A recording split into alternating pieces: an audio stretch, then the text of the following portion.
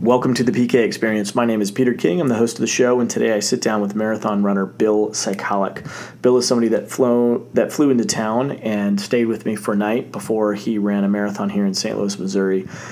Bill's been running a marathon in every single national park, which is kind of crazy, but kind of cool. He quit his job, and I was fascinated about this story. It's very inspirational, and I said, dude, I got to sit down and ask you some questions. So we sat down at the kitchen table, and this is the conversation that we had. Bill's an incredible guy, and somebody that's just really living his truth and living, his potential, and not sitting in the sidelines of the game of life. He's in the game, which is very inspirational. So I think you're going to get a lot out of this call. So here we are with Bill Sycalik. All right. Are we on? We're rolling. We're live. We're beaming to the universe. Well, you're beaming. Yeah, thank you. You're beaming. No, thank you so much. That's because I was out in the sun all day today. We are with Bill Sycalik. Sycalik. Sorry. You can try that again. Psychotic. What is it? Psy. And then colic. Like baby's colic, or horses get it. So you just say Sycalik. What is it? Is that a... It's Ukrainian is what they say. Who really knows? What do you say? I say Ukrainian, but I don't really know either. Okay, so I'm sitting here at my kitchen table with Bill, and he's in town to run a marathon tomorrow at the St. Louis Arch, which has just been, I guess, voted in as a national park. Yeah. I should probably know that more than you, but I'll explain that. There's a little difference between a national park and some of the other designates. So, and so you're a friend of my brother's. He called me up and said, "Hey, Bill's coming to town. He's running a marathon. Can you stay at your place?" I said, "Absolutely." And then he said, "Yeah, he's running a marathon at every national park." And I was like, "That's insane. I got to talk to this guy." So we just had dinner, and I've purposely not asked you a bunch of questions because I want to ask you now and not feel like we just talked about all this. Yeah, like we said off the microphone. I just told you. Why are you asking me again? So, obviously, first and foremost, why are you doing this? Like, where did this come up? I mean, that's a pretty... You've done how many so far? 51. 51 marathons. Yeah. That's crazy. So let me give you a little background on the project. Yeah. So it's called the National Parks Marathon Project, and it's my personal life experience endeavor to run my own 26.2 miles in all 60 U.S. national parks. So when I go and do these are not races. This is me with a trail map and a ranger figuring out a 26.2 mile route that gets me back safely and sees highlights of the national parks. So I finished, as I said, 51 of the national parks, currently all of the parks outside of Alaska, and the newest national park here in St. Louis, Gateway Arch National Park. So I have 9 left, 8 are in Alaska, and the 1 here in Missouri.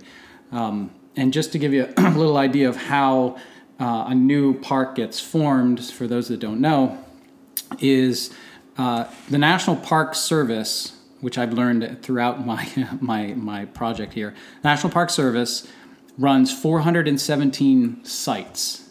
Okay. And those compile national monuments, national battlefields, national seashores, a number of designates, and the national parks. Mm-hmm. The difference between the two is that all of the other designations can be created at the directive of the president. So the president can sign a directive that says, I create XYZ National Monument.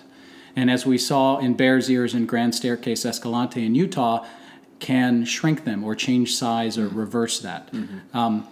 A national park actually has to be approved by Congress. Okay. And so theoretically, it takes another act of Congress to reverse or change it. So they've got a little bit more of a permanence and a little bit more of a cachet, and that's why there's only 60 of them, and yet there's over 400 total sites. Got it. So my focus has been on the 60 now U.S. national parks. There are 48 in the lower 48 states, 1 in the U.S. Virgin Islands, 2 in Hawaii, and 1 in American Samoa. Okay. Plus the 8 in Alaska. And so you've done all those except for the Alaskan ones. Alaska ones, and then tomorrow I'll be running 1.75 mile loops around the Gateway Arch in St. Louis. Is that dude running another lap? How many laps does that guy come? So it's funny. I did Dry Tortugas National Park, which is in Florida. I've been out there. Yeah, it's spectacular. It's a 2.5 hour ferry ride from Key West, and the only place to run there is the moat wall around the fort. So for anybody that's listening that doesn't know what the Dry Tortugas is it a chain of islands, or is it just that one island? Very small islands. There's not a lot of land at all, so they kind of just peek out of the water. Most of it's protected marine area. Right. They want to protect the reef. But the biggest island there is home to Fort Jefferson, which is the largest brick structure in North America. Is that right? Yeah, 16 million bricks. They built it in the 1800s, early 1900s, and as can happen with military armaments and protective design, by the time they had almost finished it, the armaments had advanced so much so that brick wasn't an effective deterrent or protective structure. So they never used it. Right. It became a shipping location. It became a jail for a while. But anyway, if you look at it, it looks kind of like a castle. It actually has a moat and a drawbridge. Yeah. And around the moat wall, this is a long story, sorry about it, but around the moat wall is like a little walking path now. Yeah. It's 0.6 of a mile. Oh my God. So to do a marathon on a 0.6 of a mile track, it's 44 laps. Well, you probably got dizzy. Yeah. Well, I did 22 one way and 22 the other way just to change it up. Oh, that makes total common sense. But the reason that I brought that up is because people were asking me, "What lap are you on? What lap are you on?" And as I'm running, the ferry boat bringing the tourists was leaving at about 3:00, and they were waving to me like, "Hey, there's that guy who's running around in circles for hours."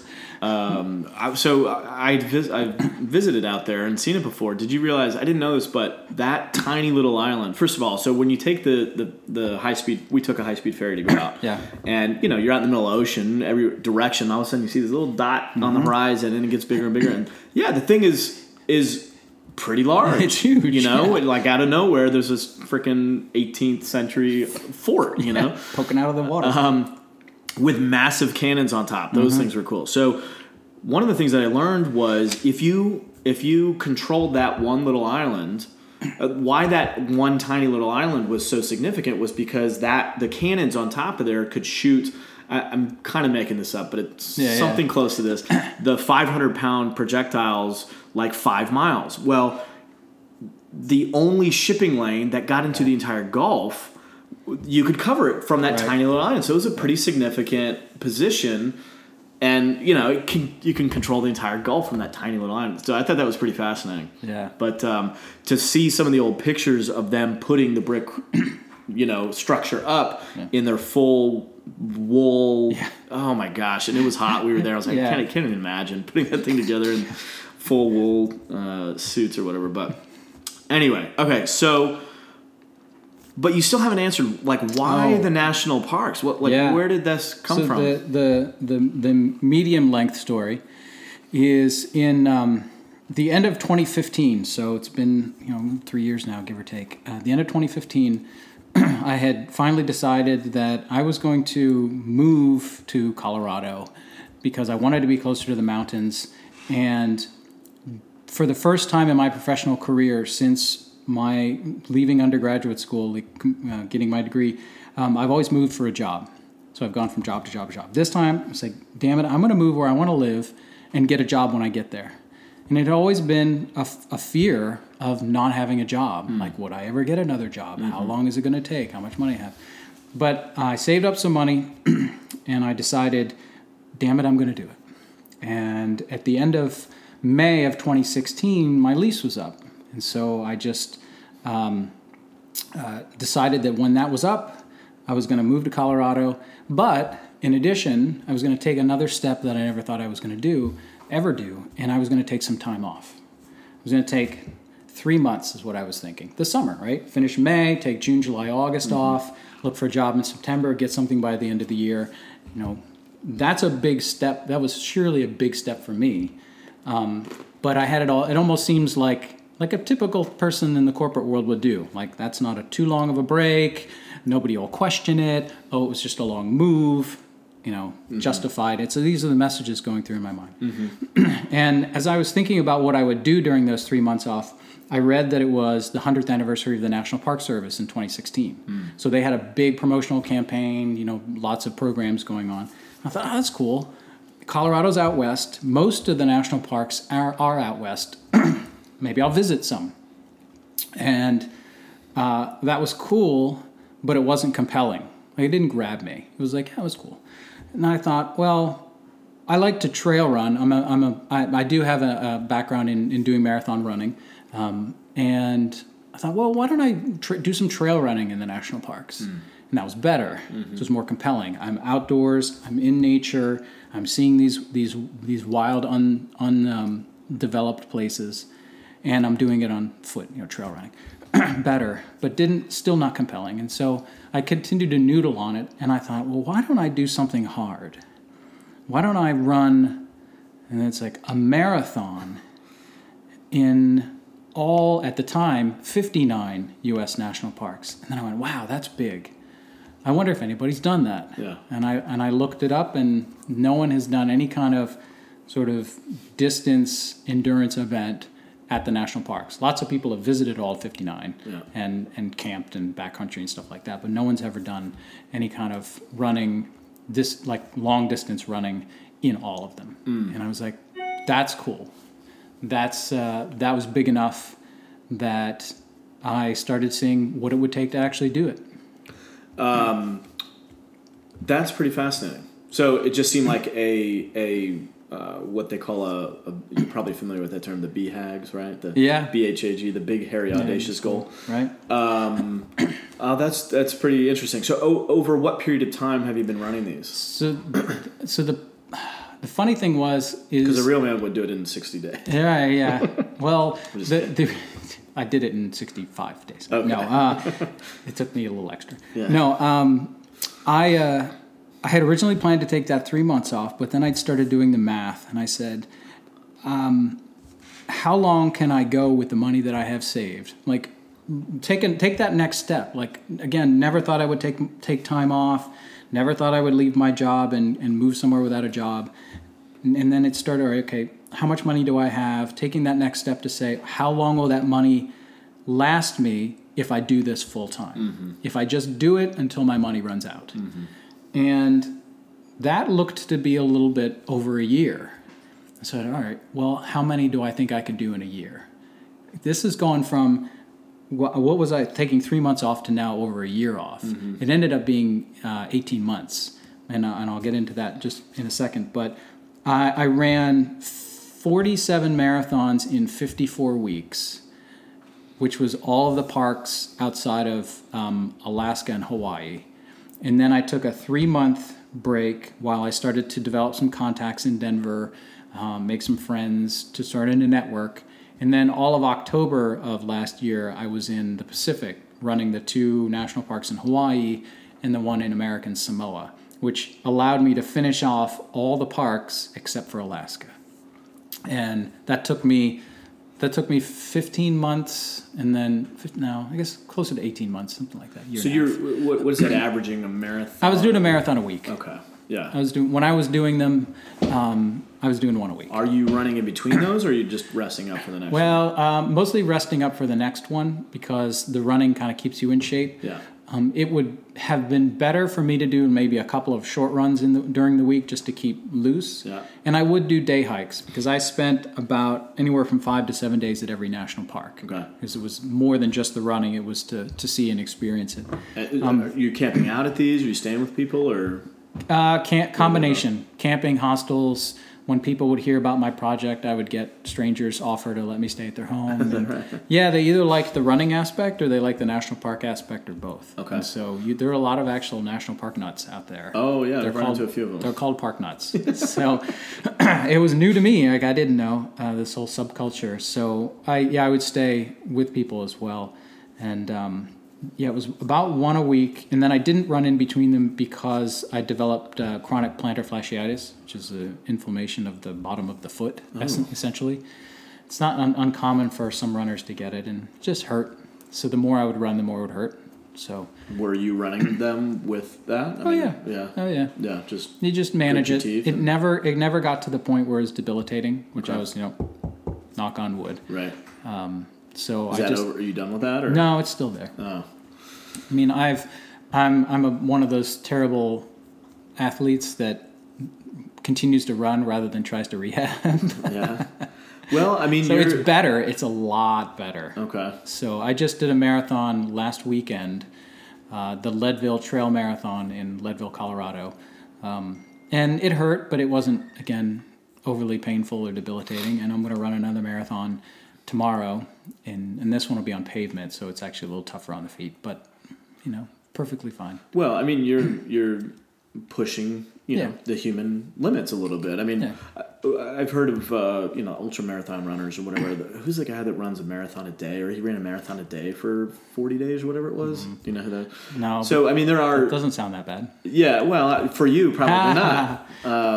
One marathon for me is like, well, you just got to work up to it. Exactly. So that was going to be one of my questions. Well, you were already trail running. Did you just get right into it? Did you train?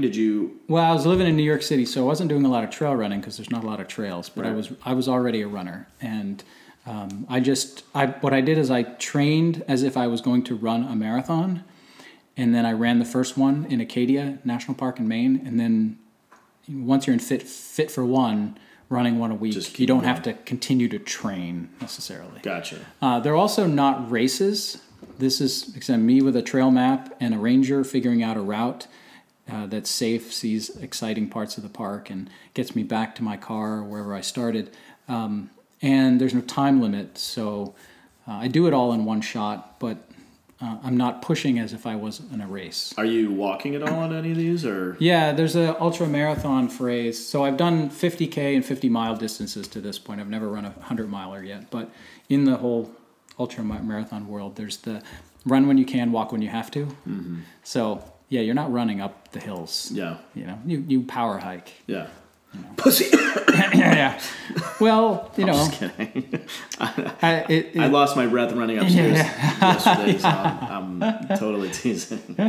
Well, I mean, it's you've started to get. So you were just looking at your phone before this call and had some media contacting you. Have you gotten some publicity and well, let me ask you that. Yeah, publicity is really interesting. So I had some publicity early that I got lucky because I knew someone in New York who worked for NBC News, and so I got some NBC News coverage, which helped help justify further coverage.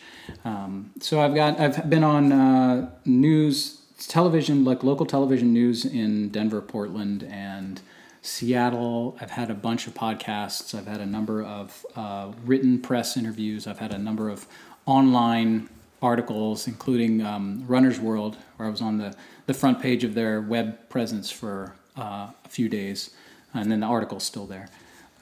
Press is really interesting for the listeners. If you want press, all you have to do is ask for it.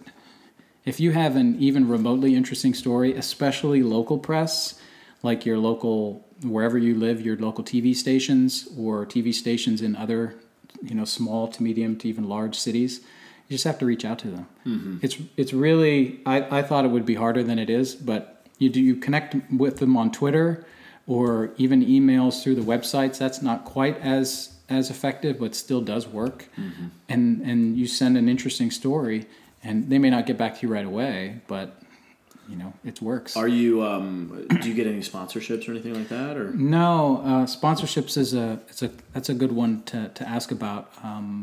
I did ask for sponsorships. I did approach some companies, and what I didn't need was gear because I was living in my car. I have a Subaru Impreza and I have a rooftop tent, so I was traveling around with everything I needed in my car. Anything that I would get for free, like new gear, I would have to take gear out because it just wouldn't fit. And most companies would wanted to give me more gear, like shoes or socks or stuff, whatever. What I needed was gas money, hotel or Airbnb or hostels. I stayed in a fair number of hostels, which didn't bother me, but you still have to pay for it. The companies would say, we sponsor elite athletes, professional athletes, and we sponsor events. So where they can put their banners up and be seen on the press and that. Mm-hmm. They don't often sponsor individual pursuits, and that's what they saw mine as being. So that's fair, I guess. I mean, unless you had maybe another cause that you were linked to, or no, that's a good thing to bring up because I get asked that. Were you doing it to raise money? Yeah. And it started out really as a way for me to break away from living a traditional sort of consultant corporate lifestyle in New York City. Mm-hmm. So right before I left, I was in New York. And it wasn't, it was a little bit to raise awareness of the 100th anniversary of the National Park Service and continue to protect our public lands and serve as an example of something different you can do in a national park rather than just go to the campground and maybe do a few day hikes. My mother took us up to see Mount Rushmore when we were kids, and it's way the heck out in the middle of nowhere, and you drive, and you drive, and you drive, and then we got out there, and we just stood there with our hands in our pockets and nodded our heads and go, I mean, what else can you do? Right. Right? So, yeah, it is a little bit different to have an intention. So, obviously, you've done that one. Mount Rushmore is a national monument. It is not a national park. That's why it's tricky. Yeah. So, like the Washington Monument in D.C. is a national monument. It's one of the National Park Service's sites, but it's not a national park. Not technically a national park. And the National Park Service confuses people because they call them all national parks. Okay. So that doesn't help. They don't make a distinction, but technically under the law, they are different. Okay. So, but I have been in that when I was out in the Dakotas. We did take a side trip. It's amazing to see. Yeah. If you haven't been to... It's remarkable. It was the second time I had been there. The first time I was with a friend. We had come out west for 8-day vacation just to do some hiking and take some pictures. And we decided to go to Mount Rushmore on a whim, and it was like 8 or 10 hour drive from where we had been staying. And we're like, oh man, this better be fucking worth it. Right. This just better. So we got there 4 a.m. You can't see it.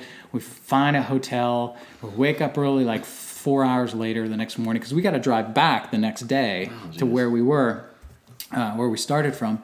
And we walk up to it. Maybe you had the same experience. You're like, this better be worth it. Yeah. And then you look at it and you're like, holy shit. Yeah.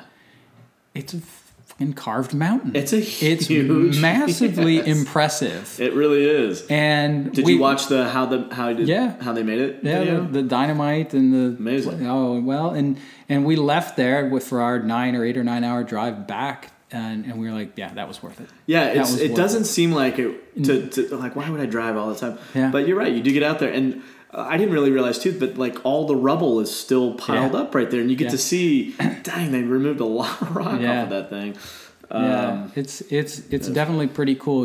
I think you get tricked into not thinking it is impressive as it is because you see pictures, which don't have the depth and they don't do the justice, and then you see like carved trinkets and stuff. Well, you know what think else it's cheesy, and it's not. Yeah, you know what else I like about it though is how audacious it is. Yeah, it's like, what can you think of in our lifetime where somebody did something? Obviously there's been a lot of amazing things, but I'm just trying to think that was unique, different, ballsy. Big risk taking. It's kind of cool that somebody's like, I'm going to put some heads on that mountain. I'm going to carve a mountain. Right. Found the mountain, figured out how to do it, like made the mountain actually look like the people they were trying to carve. Yeah. It wasn't just some... And didn't blow a nose off or something. Yeah. You know what I mean? Like, can you imagine? If man. Somebody, anyway. Put a chisel in the wrong spot there. So are you keeping a diary? Are you blogging about this? Are you thinking about... I do have a website. It's runningtheparks.com, and there is some written word there. There are videos from the parks because I tend to run with my GoPro, and so I'll take video and make a little movie at when I get back. There's a lot of photos, so I take a lot of pictures. So there's a page on the website with pictures from all the 51 national parks I've been to this point. So if you're interested in seeing what it'd be like to go to one of the parks, you can take a look there. And I'm also, just for fun, writing a haiku for every national park. So I don't write creatively as much as I should. And I just came up with the idea that, well, that would be fun. Yeah. Like write a little, it's short, but they're remarkably hard to write. Yeah. And to feel good about. And so I'm about halfway through the parks with cool. haikus. What have you thought about writing a book? People ask me that a lot, and the answer is yes, but I struggle with knowing what to write about. Yeah. I could do a top 10 national parks for trail running, or top 10 trails, or how to run a marathon, and technically run a marathon in the national parks. Yeah. And it doesn't grab me. Yeah. I'm not to say that I won't do it, and not to say that I don't think it's actually would be really helpful. It might be fun to do. Yeah. It just haven't. What, I don't know if this relates or not. I know my dog is making a ton of noise. I thought that was you at first. No. I was like, what are you doing? Yeah, no. That's the dog. That's the dog chewing on your house. Probably. Yeah. It wouldn't be the first time. What's been something you've learned about yourself in this whole process? I guess there are two things that I think maybe people could to take away. The first one is that if you're breaking away and trying to make some change in your life, and you finally get to the point where you actually do it, don't think that the impact on you is going to be instantaneous. So I thought, here I am, I've set myself up financially to do this project. I roughly know my plan. I know where I'm going to stay. I've got the car, and I've got the gear. Like, everything's the plan. I'm a planner. That was my profession for a long, long time. And I figured after the first month, it would be like, oh, I'm on a holiday. I'm in these beautiful places. This is great. And it didn't happen. What happened was I continued to run it like a project, like a corporate job. And I was still stressed about posting videos and posting blog posts and doing pictures and overly structuring my activities so that it was still stressful in a way. Yeah. It was self-imposed stress. It took about 6 to 7 months. And after about 6 or 7 months, I kind of went, okay, now I'm everything's fine. I'm not stressed about the next thing. I don't have to book 2 or 3 hostels or campgrounds out. I can just take it as it comes and be a little bit more flexible and relaxed about it. And it took a while. So I've told other people that if you're going to do some change, do some sort of life adventure, and you expect it to happen instantaneously, it might take a while to counteract years of corporate sort of stress and conditioning. That's a good word, very good word. Yeah. So, was any of this midlife crisis for you? Because how old are you? 46. 46. Which, by the way, you look like, you could probably pass as like a 20-something. You're vegan. Yeah. And you're obviously in good shape. You've been running. Yeah. So, you've got some range there. Yeah. Well, good genes maybe too? I don't know. I don't know. I think, honestly, we could go down the whole nutrition rabbit hole. I started to, just briefly, I started to be vegan for performance reasons. Not save the planet, not save the animals, nothing like that. Performance for running. Yeah. Okay. I did a little research, and I don't mind experimenting on myself, and so I thought I would try this vegan thing after reading some books about it. And I just felt better. My energy was better. My digestion was better. And I recovered faster. That was the one that I had read about that I never believed. I thought that was bullshit. So how soon before you started running the marathons did you become vegan? I've been vegan about 7 or 8 years now. Okay. So this was way before the project. This was just for your own trail running. This was just for my own running. And that whole, you read the story of before you became vegan, if you would do a hard workout, it might take you 3 days or 4 days to recover from it. And then you become vegan and it takes 1 day or maybe no days. Like the very next day, you're ready to go again. Mm-hmm. And I thought, that's bullshit. How can that happen? Mm-hmm. Like that just goes against everything I know. Mm-hmm. And it happened to me. Like, I just ran a marathon at between 10 and 13,000 feet on gnarly trails in Colorado on Saturday. And I ran again on Sunday at another trail at 12,000 feet. And I'm ready to run a marathon. Actually, I was ready on Wednesday to go again. Wow. And I raced the run on Saturday. So that was more effort than just kind of having a nice time running through the mountains. This was an actual race. The last 2 miles of that race, granted they were downhill and they were on pavement because they came back into the town of Leadville, but I did a 7:31 and a 6:36 mile for the last 2 miles of the marathon. So, I raced that.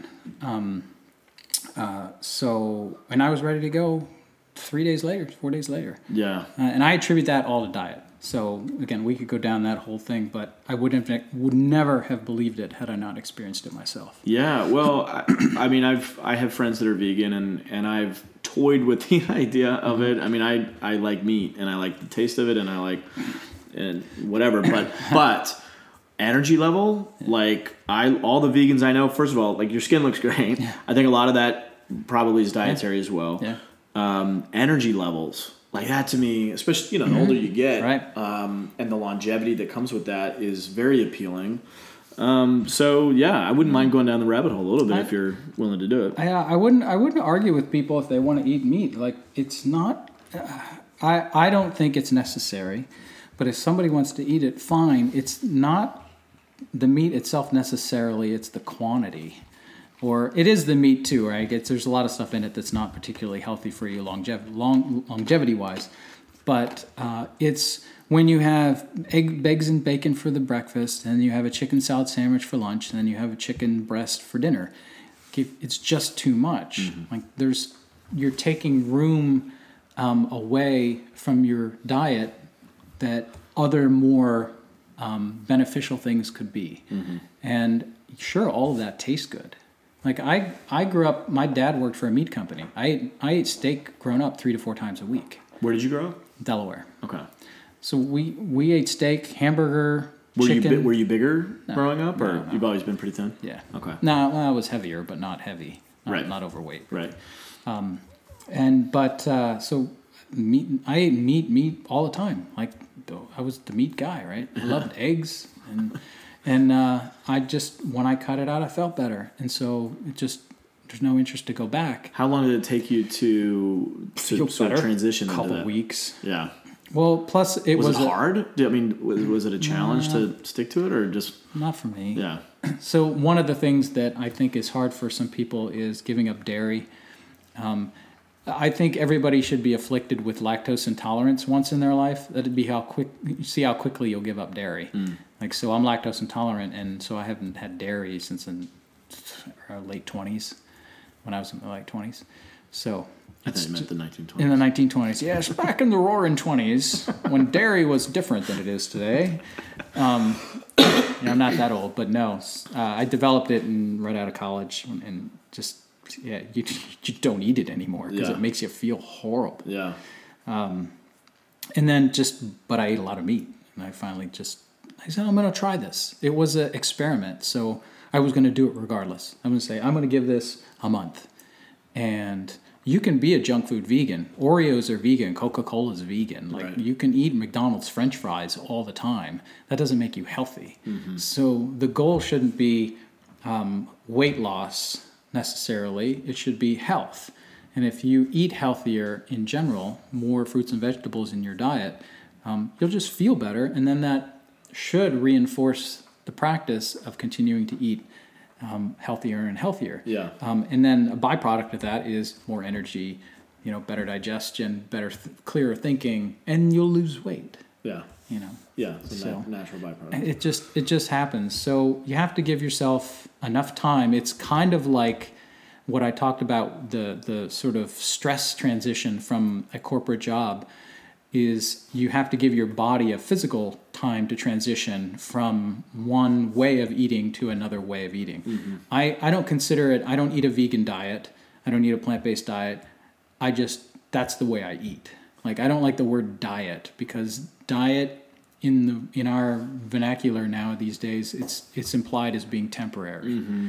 And it's not. You should just eat this way or better. It's a really all good the time. point, because you're really talking about a lifestyle choice, and an identity.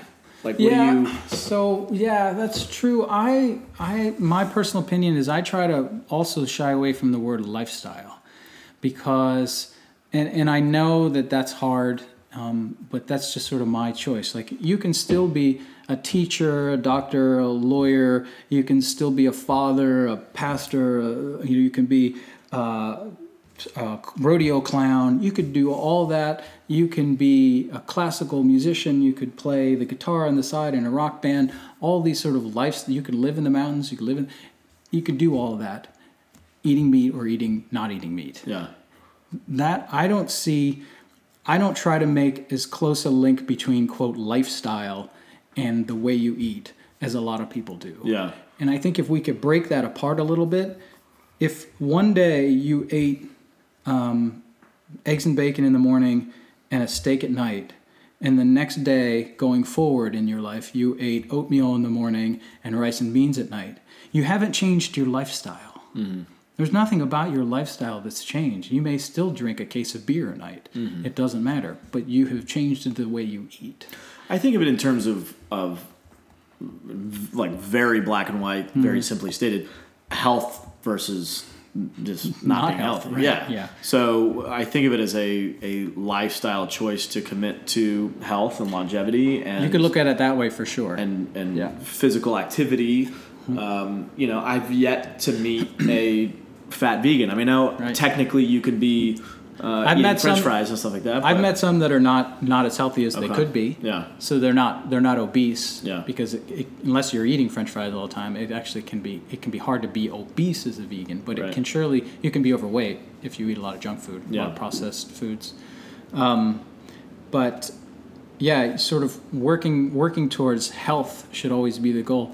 And you mentioned exercise and movement. That's definitely important in the grand scheme of things. But there's also the phrase that you can't exercise away from a bad diet. Mm-hmm.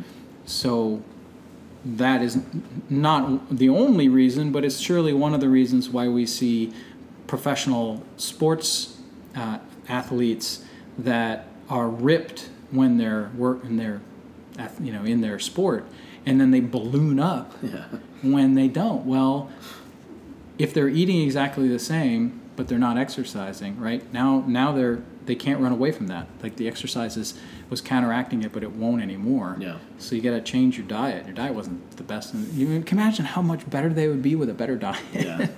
Yeah. Anyway.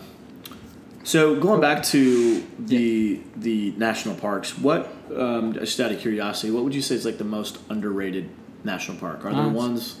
I mean, not everybody, but a lot of people know of, Yosemite. I got a ton. My favorites are in the not known list. What are some of those? Let's hear that. One of my favorites is Lassen Volcanic National Park in California. It's sort of northern-ish California. Didn't even know they had volcanoes in California. It's kind of a suburb of Yellowstone. Yellowstone is a super volcano. That's true. Okay. Right. So, but Lassen. But I still think of that as further east than. Right. Lassen Volcanic is still active. They have thermal features like Yellowstone, bubbling mud pots, sulfur pools, small geysers. It's one of the few places in the world where you can see all four volcano types within the boundaries of the park. What are the different? You knew you were going to ask me that. Yeah. Shield. Cone, and two others that I can't remember. Cone is the traditional one that we all think of, the Hawaii type volcano. So what is a shield volcano? They're just the way they're formed. Okay. When I've been to Yellowstone, and you see the bubbling mud pits or whatever, and you see. So that's interesting. I didn't even know. Yeah, still, it's active volcanic. They expect that one of the volcanoes there that sort of looks more typical of a volcano, you look at, that's a volcano, will actually erupt within a reasonable amount of time. I mean, they're talking about that for Yellowstone too, right? Yeah. That's a little insane. So that's a great park. Yeah, so why though? It's because you can see all the volcanoes. It's not as busy as some of the more well-known parks. Just really cool geological features. Like, they have this thing called the fantastic lava beds where at some time in the past, the eruption created these vast kind of beds of lava that are not, that are fairly deep and complex. And it's just, and then so that's one thing. And then there's a cinder cone volcano, which is you can run on, or you can climb up to the top, and looks kind of like an inverted beehive. It's very, very, very cool. So stuff like that you just don't see other places, even in Yellowstone. They don't have actual, if I remember correctly, like a volcano. Like the volcano's underneath, right, and it forces all the water up, and that's what you get the geysers. So Lassen Volcanic was great.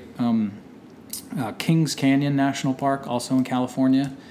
So people know Sequoia National Park. Yep. Sequoia and Kings Canyon are combined. It's actually technically two national parks, but they're one piece of land. Okay. And to get from one to the other is it's kind of a long drive, or it can be a long, twisty, windy drive. And so most people go to Sequoia because they can see the big trees, and they skip Kings Canyon. Kings Canyon is spectacular. Is it north of the Sequoia Park? It's if I remember correctly, Sequoia is the east part of it, and Kings Canyon is the west part of it. Okay, because I went on this sort of epic road trip back in 2003, and we came down from Oregon south, and I think we went through there because we went through that windy, unfreaking believable. Yeah. I mean, it's a hike to get out there, and it's another one of those things like, am I really going to go all the way out? Right, do it. It was so amazing. Kings Canyon is spectacular. So amazing. And then Theodore Roosevelt National Park in North Dakota. Okay. It's just really, again, geographically interesting, canyons, colorful, painted kind of rock. They have wild buffalo herd just roaming around the park. Pronghorn, which is an antelope, which I'd never seen a pronghorn before. Bighorn sheep. Not a lot of people, which is also another reason to go. There's so many of these open, unspoiled places that, because they're not, quote, the popular ones, people don't go to. But that makes them no less impressive. Yeah. It's just maybe a little harder to get to. Sure. When I was running the marathon there, I had to run around Buffalo twice. I was going to ask you, have you run into any danger? Have you had any... No, knock on wood, right, that I don't trip and fall running around the arch tomorrow. Right. I have not had any major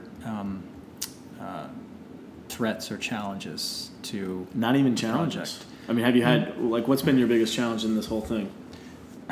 Loneliness. Otherwise. On the runs itself, or just the whole experience? In general. I just read an article the other day that said Americans are the loneliest we've ever been. Well, if you're in a Subaru by yourself, putting 45,000 miles on your car in a year running around the national parks, that can be a little lonely. There's probably not too many people to play with. I can imagine. No, and you're only in one place 5 days to a week. Of course. So and often they're very remote places, so there just aren't anybody around. There isn't anybody around. But on the running side of things. The only real problem that I had of any significance was there were challenges here and there, navigating and things, but I pulled a weird one. I've never done this in my life until that time, but at Lassen Volcanic, I pulled a groin muscle. Not fun. Weird. Like, who runners do you know that pull a groin muscle? Like, you talk to people that twist, play basketball, football, things like that, where you could pull a muscle stepping and turning the wrong way. I think it was because part of that run was in this fine volcanic sand, so the trail was actually sandy, and I think I just must have planted and turned funny and pulled it. But I did it 9 miles away from the car. Oh gosh. So I managed to it hurt like a bitch. Yep. Like, this was not an insignificant strain. And I figured out that I could get into this 11-minute, 15-second per mile shuffle, like kind of the old man shuffle. So normally I'd probably be doing 9.5 or 10s, maybe a little faster, depending on the terrain. So I was just shuffling. Because anytime I would extend my leg back, it would pull on the groin, and that would be painful. I got all the way back to the car And by the time I have the map, always have the map with you, be safe, take your safety gear with you. I had a whole pack full of what I needed to take and my water and everything. But so I looked at the map, I took a shortcut back, but by the time I got back to the car, I'd still clicked 20 miles. Wow. So here I am with a groin that was paining me. I'm back at the car, and I'm 20 miles in to only needing 26. And so I was like, fuck it, I just gutted it out. I just gutted it out. I mean, it took awesome. A long time. Right. But nobody's watching you. Nobody's watching me. You could have easily said, close enough. I'd have had to come back, though. That was the pisser. Like you would have known. Yeah. Oh, sure. But I would have had to, if I would have gone on to someone else's, my friends in Sacramento or near Sacramento, I was going to go to their house for a little bit and then continue on.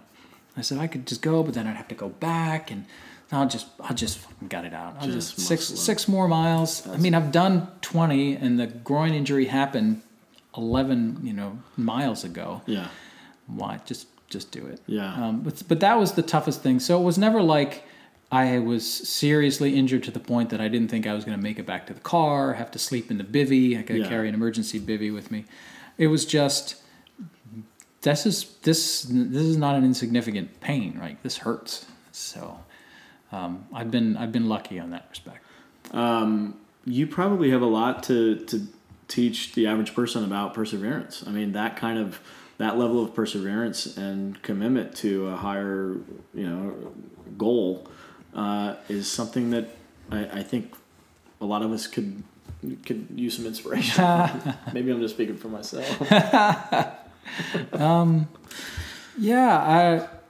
I don't. I guess I'm. I mean, do you take that on at all? Do you realize that what you're doing is certainly unconventional and like you said at the beginning, it's never been done before. Right. You're overcoming some pretty significant human limitations. How long did it take you to recover on the groin? And not to go back to the diet thing, but I think it was related to diet. It took a week. I ran another marathon the next week, and that may make people go, "Oh, what kind of groin pull muscle injury was it if you could run a marathon the very next week?" And I tell you what, it hurt to walk. It was not. This was the worst muscle pull I've had in my life, and I rested it. I iced it at my friend's house for a week, and went on and did the next one. So. See, I think one of the bigger stories in this is the longevity of the longevity. It's the, you know what I mean? Yeah. It's the marathon of the marathon. Yeah. I can't remember his name, but the guy that ran 50 marathons in 50 days or whatever it was, like that's a sprint, Yeah. And I don't get me like I'm just saying it's different. Right. So for you to be able to consistently stay healthy is pretty remarkable in and of itself. So anyway, you're still in it. You're getting close. Do you have any? What are you going to do once you finish the last one? Do you have any sense of celebration or? I don't know when that's going to be or where yet. So you haven't decided which. It's going to be in Alaska. It's going to be in Alaska, likely. There are 8 national parks there. Alaska is its own animal. It has a lot of logistical challenges and monetary challenges that it didn't have in the lower 48. 4 to 5 of the national parks up there, you need a bush plane to get to. And they don't have established trails or roads. So you would be flown in with all your gear, and then the plane leaves.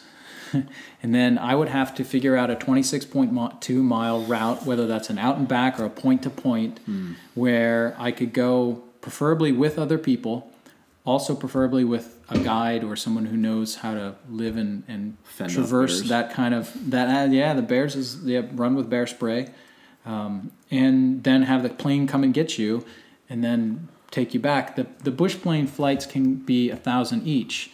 And you need 2. You need one to drop you off, and then one to come back and get you. And if you have 5 parks that you need a bush plane flight for, so there's $10,000 just in bush plane flights. And I'm not there yet. So the flight or the drive to get there, living, being in Alaska, like lodging if you're just camping is not expensive, but food's expensive, fuel's expensive. And if I did a marathon a week, the same cadence that I did the lower 48, that's 2 months solid. and then a week to 2 weeks on the front end and the back end for transit or for some buffer. Yeah. That's a 3-month trip. So I'm estimating a 3-month trip could be 15 to 18 grand. Hence Alaska being last. Yeah, Alaska being last. And I was thinking maybe if some stars aligned that I would do 2 or 3 of the parks that I could drive to this summer. Fly up, rent a beater car, drive to the park, run the marathon, drive to another one, run it, come back. Yeah. But I'm not sure that's going to happen. I was half kidding about the bear issue, but I mean, you're out in the country. I mean, there's like nobody there to. There's no safety net there. No. Do you feel like you'd be any further out, so to speak, than you have been in some of these other parks? For sure. Really? Okay. Yeah, absolutely. The Alaskan parks are a whole different. I've not had to fly other than Hawaii.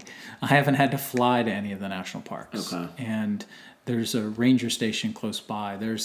I would carry for most of the parks. I would carry a Spot Gen 3 GPS safety beacon. So it's basically a one-way communicator to alert people if you need help. Okay. And you pay for a service, and that provides that capability, and they will actually facilitate your rescue if it's a true emergency. But even in Alaska, even if that works, it may take days for them to come and rescue you. Yeah. Figure out where you are. Can they land a plane there? Fly in with the gear, get to you, get you out, fly. That is not an instantaneous thing. And so the true remoteness and skill set needed for something like that is beyond my capabilities right now. Gotcha. So in addition to preparing for that, I just said I would want to have more people with me. I'm not going to do that alone. Yeah. So whether I do a 13-mile out and back and someone manages our camp, so we have somebody there, we have other runners with me. It's a pretty logistical issue. That's a tough one. It's a combination logistical challenge but you can't not do it. Oh no, I would love to go next summer. Okay. I mean, if I can save the money over the winter, and that's the other thing with Alaska is you have a very short weather window. Mm-hmm. It's June, July, August. Maybe a little in May, unlikely, and maybe a little bit in September also, potentially unlikely because the snows come in. Mm-hmm. So. Yeah. Wow. We'll see about that. Yeah. What are some of the other surprising things that you've run into, or things that you might have tips, or I'm just thinking all the travel that you've done, all the logistical stuff. Maybe some travel tips or. It's funny. I don't think all of that stuff's that hard. But that's the planner in you. You're a risk maker. I think the harder part is taking the step to do the activity. Fair enough. To make the change. So I'm thinking about. I've been working on it, so it's a little bit more than thinking about taking this experience and doing kind of what you're implying, which is help other people introduce more adventure into their life. So I don't have my content, but I have a rough process for becoming what I call a life adventure coach. And I actually have lifeadventurecoach.com. Could you believe that was available? That's a good sign, don't you think? Yeah. And I like that idea. The idea is, how do you bring more adventure into your life in a way that helps you embrace change or more change in your life, and helps you sort of grow into what you could actually do more of. Yes. Right? It doesn't have to be taking a year off and running. It could be skydiving. It could be something is like painting, even something that you've not considered doing for a number of reasons, but would bring such a level of growth and joy into your life that it would be worth trying. So there's something to the nature side of it too. I think, especially coming from New York, right? But even here in the Midwest, God, we are so locked into a monotonous Groundhog Day, and we're addicted to technology. and our minds are constantly going, and there's something about just getting out of nature that is an antidote to that you kind of reconnect to who you are. And I did this survival training, outdoor survival training. Do you know who Tom Brown is? He's got he wrote a book called The Tracker, and anyway, I was reading a book, and the guy mentioned it. I was like, oh, that sounds pretty interesting. But this guy grew up with a lot of Native American mentoring, and so he's learned the ways of the Native American, and now he teaches other people how to do it. Nice. So just getting out there and connecting to, it sounds a little bit woo-woo. He's talking about connecting to animals and the spirit. The Native Americans talk about the spirit within all things or whatever. Yeah. But when you get out there and you connect to it and you feel that, and you're like, damn, like this is all of the modern world just seems like a game. Like, I don't know how to explain it, but it's just, you kind of remember who you are. And we get distracted in our modern life. I love a lot of the modern lifestyle, but I was there. I mean, part of the reason that this project was appealing to me is because it got me out into nature. Mm-hmm. And I tell people that I think nature does two things for you. It actually relaxes you and energizes you at the same time. Oh, that's a great point. So you ever walk, and there are cultures, particularly in Japan, but there are other places that are talking about forest bathing, where doctors are actually prescribing people to go and spend time in nature. Oh, is that right? Yeah. So it's what I call the Japanese translation is forest bathing. I like it. And you go out and you just walk, and it's not an athletic ability or endeavor. It's just being out in nature. Mm-hmm. But yeah, you ever get out of your car and you're like, oh, this sucks. I've been in a car for 12 hours, and you walk into the woods and you're just like, yeah. But you don't get tired. Like you're like, like I want to be here, or this is something has lifted me up, as well as relaxed me at the same time. And so I feel that when I go out into nature. Yeah.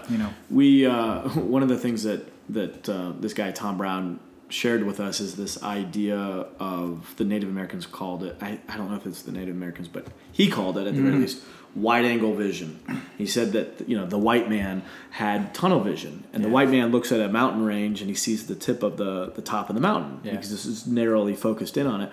Whereas the Native American experiences the valley and the mountain range and the eagle flying over and the dew on his skin. It's like this whole thing. And so he was teaching us how to connect to all things and this whole idea of wide angle vision. And so then, he has this incredible lecture. But he was talking about how in the modern lifestyle, you're in your house, then you get in your car, and then you go to a cubicle at work. You're constantly confined. Yeah. Even if you're out on a drive and you're seeing beautiful country, it's very different than when you get out there. You're disconnected from it. Totally. Yeah. I did a 4-day sort of retreat with some guys, and it was a lot of it was survival based and building shelters and all that. But just being outside at night, spending the night outside alone, there's another part of you. It taps into sort of that primal side of you, which is not less conscious. It's almost you're more in tune with your place in the world. It can be a spiritual experience. But sounds like I found my Alaskan guide. You heard it here first, folks.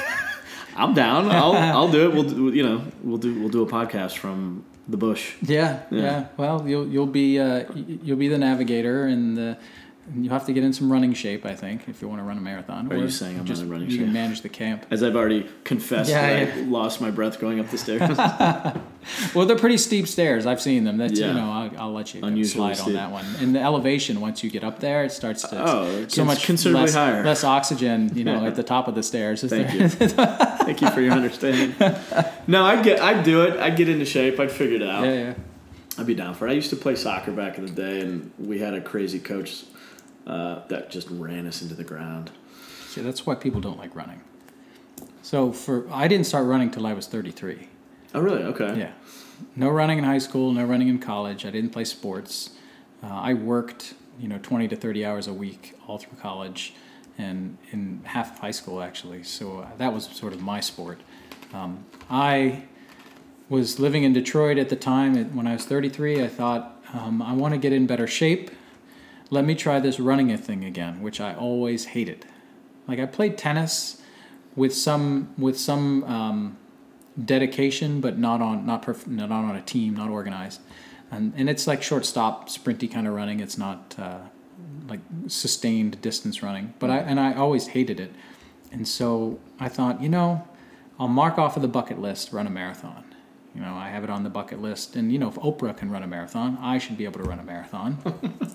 And I had a friend that helped me with a plan. And I followed the plan to the letter, and I ran a marathon. And once I finished it, I went, A, I like how I felt while I was running.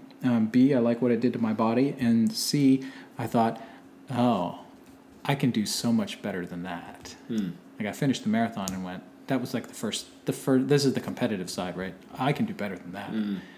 And so I stuck with it. So that brings me up to one of my final questions here, which is what next? You're going to check off Alaska, and then what are you going to, you're just going to go back and... I don't know. You can't. Yeah. I mean, at this point, you've started an animal here that... I gotta figure out some other activity. There are a lot of races out there that would be fun to do. I still haven't done a 100-mile race, so that's on my list of things to do. Have you done adventure racing? I haven't done any adventure racing. It actually doesn't. It's funny enough, that doesn't interest me. Maybe it would if I tried it. It's one of those things. But have you seen I don't know if it's a Discovery or whatever, but the 4 guys that go over for an entire week and you're up and down mountains? Yeah, it's a lot intense. Of the adventure racing is really, it's a different skill set. Yeah, like you're racing, but it's not running. Like it's like I don't know a lot about it, but I do know it's a lot of navigation. It's a ton of navigation. So if you can't navigate, it doesn't matter how good a runner you are. Right. And if you can navigate, then you don't have to move that fast. So you just have to be consistent. Yeah, it is a totally different skill set, and you're doing it with other people too. People, and it's often multi-sport. Yep. So you run for a while, and then you kayak for a while. Yep. I'm like, I'm a land guy. Gotcha. But so you don't know what's next. Not yet. Keeping that open for now. I haven't finished Alaska yet, so let's finish that. Yeah, that's a pretty big hurdle. It's a big one. It's not an insignificant piece of this whole project. You think driving around the U.S. was hard.